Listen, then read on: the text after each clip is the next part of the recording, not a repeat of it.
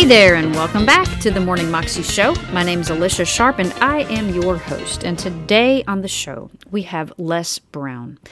And Les Brown is talking to us about going after our dreams. And I love this guy because he has overcome so many obstacles in his life to be the man that he is today, to travel the world and inspire literally millions of people to go after the things that God has called them to go after. And one of the things that he says in his talk is that we are responsible to manifest the greatness that is in us. And the fact is, God has made us great. All of us, every single last person on this planet, is made in the image of God. We have greatness instilled in us. When we were born into greatness, meaning, we were also born into sin in this world, but God has made us great, and that seed of greatness is planted on the inside of us. But it is our job to manifest that greatness as we partner with Christ, as we partner with God in our lives. It is important for us to know that every single promise that God has called us to do is yes in Christ. But a lot of people say all God's promises are yes and amen, but the scripture says that they are yes, but we actually have to speak the amen in Christ. They don't just fall upon us. Greatness and living a great life doesn't just happen. It comes by choosing day to day to day the wise choices, the things that honor God, the things that God wants us to choose. Sometimes that's hard, like forgiving people or letting things go or loving when it's hard to love or just giving sometimes. It's hard to give when He's called us to give more than we could even think to give. Like, I know that many times I feel, oh my gosh, I feel led to give to this, but I know that our money might be short, at least in the natural. But we have to obey because God has called us to greater things. And so it is our job and our responsibility to manifest that greatness in our lives. It is our job to take the steps towards the dream and the call that God has put in our lives. It's not going to just fall in our laps. And I hope that you enjoy Les Brown. I was identified as mentally retarded, put back from the 5th grade into the 4th grade, and stayed in that category until I got out of high school. I don't have any college training. But I met a high school teacher who one day changed my life. I was waiting on another student, and when he came in, he said to me, "Young man, go to the board and write what I'm about to tell you." And I said, I can't do that, sir. And he said, "Why not?" I said, "I'm not one of your students." He said, "It doesn't matter. Follow my directions now." I said, "I can't do that, sir." He said, "Why not?" I said, "Because I'm educable mentally retarded." And he came from behind his desk and he looked at me. He said, "Don't ever say that again. Someone's opinion of you does not have to become your reality." And as he talked, my heart began to beat fast. Tears began to run down my eyes, and I was in the back just listening to him, because the speech he was giving, that speech was for me. And he said, "Les Brown," he said, "if you want to do anything worthwhile in life, you've got to be hungry."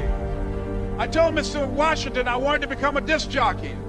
And so I started working to develop myself. He said, "I want you to practice every day being a disc jockey." I said, "But I don't have any job now." He said, "It doesn't matter." He said that it's better to be prepared for an opportunity and not have one than to have an opportunity and not be prepared. And as I was working to develop myself, I applied for a job as a disc jockey, WMBM on Miami Beach. I went to a guy named Milton Butterball. I said, "How you doing, Mr. Butterball? I'd like to get a job as a disc jockey." He looked at me, he said, "You have any broadcast background?" I said, "No, sir, I don't." "You have any journalism background?" I said, "No, sir, I don't."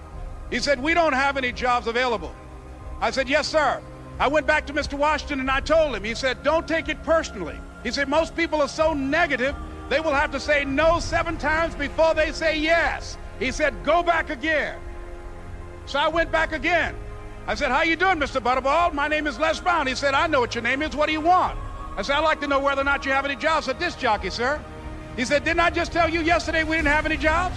I said, "Yes, sir, but I know whether or not somebody got laid off or somebody was fired, sir."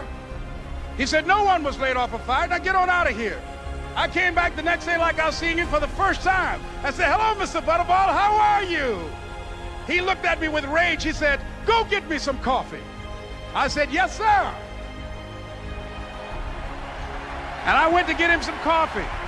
After a while, I would get their lunch and dinner, and I would go in the control rooms and take the disc jockeys their food, and I would not leave until they would ask me to leave. One Saturday afternoon, while I was at the radio station, a guy named Rock was drinking while he was on the air. I was the only one there, looking at him through the control room windows, walking back and forth, young, ready, and hungry. Pretty soon the phone rang, and it was the general manager.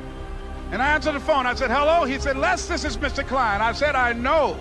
He said, "Rock can't finish his program." I said, "I know." He said, "Would you call one of the other DJs in?" I said, "Yes, sir." I hung the phone up. I said, "Now he must think I'm crazy." I called my mom and my girlfriend, Cassandra. I said, "Y'all turn up the radio and come out on the front porch. I'm about to come on the air." I waited for about 20 minutes, and I called him back. I said, "Mr. Klein, I can't find nobody." He said, "Young boy, do you know how to work the controls?" I said, "Yes, sir." He said, "Go in there and don't say nothing here." I said, "Yes, sir." I couldn't wait to get behind those controls. I put on an old Stevie Wonder record called Fingertips. I sat down behind that turntable. I said, "Look out, this is me, LB Triple P, Les Brown, your platter playing papa. There were none before me, and there will be none after me. Therefore, that makes me the one and only. Young and single and love to mingle, certified, bona fide, indubitably qualified to bring you satisfaction, a whole lot of action. Look out, baby, I'm your love man." I was hungry. I was hungry. You got to be hungry. Begin to know that you have greatness within you. And if just one of you here begin to envision yourselves as being blessed and highly favored to reach your goals, if just one of you capture the essence of what that means, that you have greatness within you and a responsibility to manifest that greatness, that you can make your parents proud, you can make your school proud, you can touch millions of people's lives, and the world will never be the same again because you came this way. It was hard, ladies and gentlemen, coming to speak to people. And I was facing financial difficulties in my own life. I was behind on my bills and my dreams, and I'm saying to them, you can live your dream. It was hard, ladies and gentlemen. It was very difficult to pick myself up each day believing that I could do it. There were times that I doubted myself. I used to ask myself, can I do this? And something said within me, you're the one. Don't give up on your dream. By continuing to push forward, by continuing to run toward my dream, that one day I would have my own talk show. It's a long shot, ladies and gentlemen, from Liberty City, an abandoned building on a floor, never knowing my mother or father. It's a long shot. Being here with you today in this dome in Atlanta, it's a long shot. No college training, labeled educable, mentally retarded, but I kept running toward my dream. Don't stop. Don't stop running toward your dream. Don't stop running towards your dream. And I know maybe you're thinking, well, you know, I'm older in life and I don't have any dreams. Or I've heard it many times, well, I don't know what my dream is. I don't know what I'm called to do. I don't know what that might be. But let me just encourage you to get with God and talk to Him about your heart's desires and what it is that you want to see in your life. And run it by Him and talk to Him and say, Lord, what is this dream that, what is the dream that you could have for my life? What is something that I can move towards in my life? Because I don't want to live a mundane life anymore. I want to do something great for you. And not for my name's sake, Lord, but for your name's sake. So I encourage you to get with God. Even if you're 90 years old, God has a plan for your life. What can you do to make a difference in the world around you? Because you can. Well, that was Les Brown. And you can actually find that clip on YouTube if you search under Why It Pays to Be Hungry, Les Brown's best motivational speech. You can also find out more information, of course, at his website, which is lesbrown.com. He's got different books out, and of course, he's been interviewed 1 billion times by so many different people.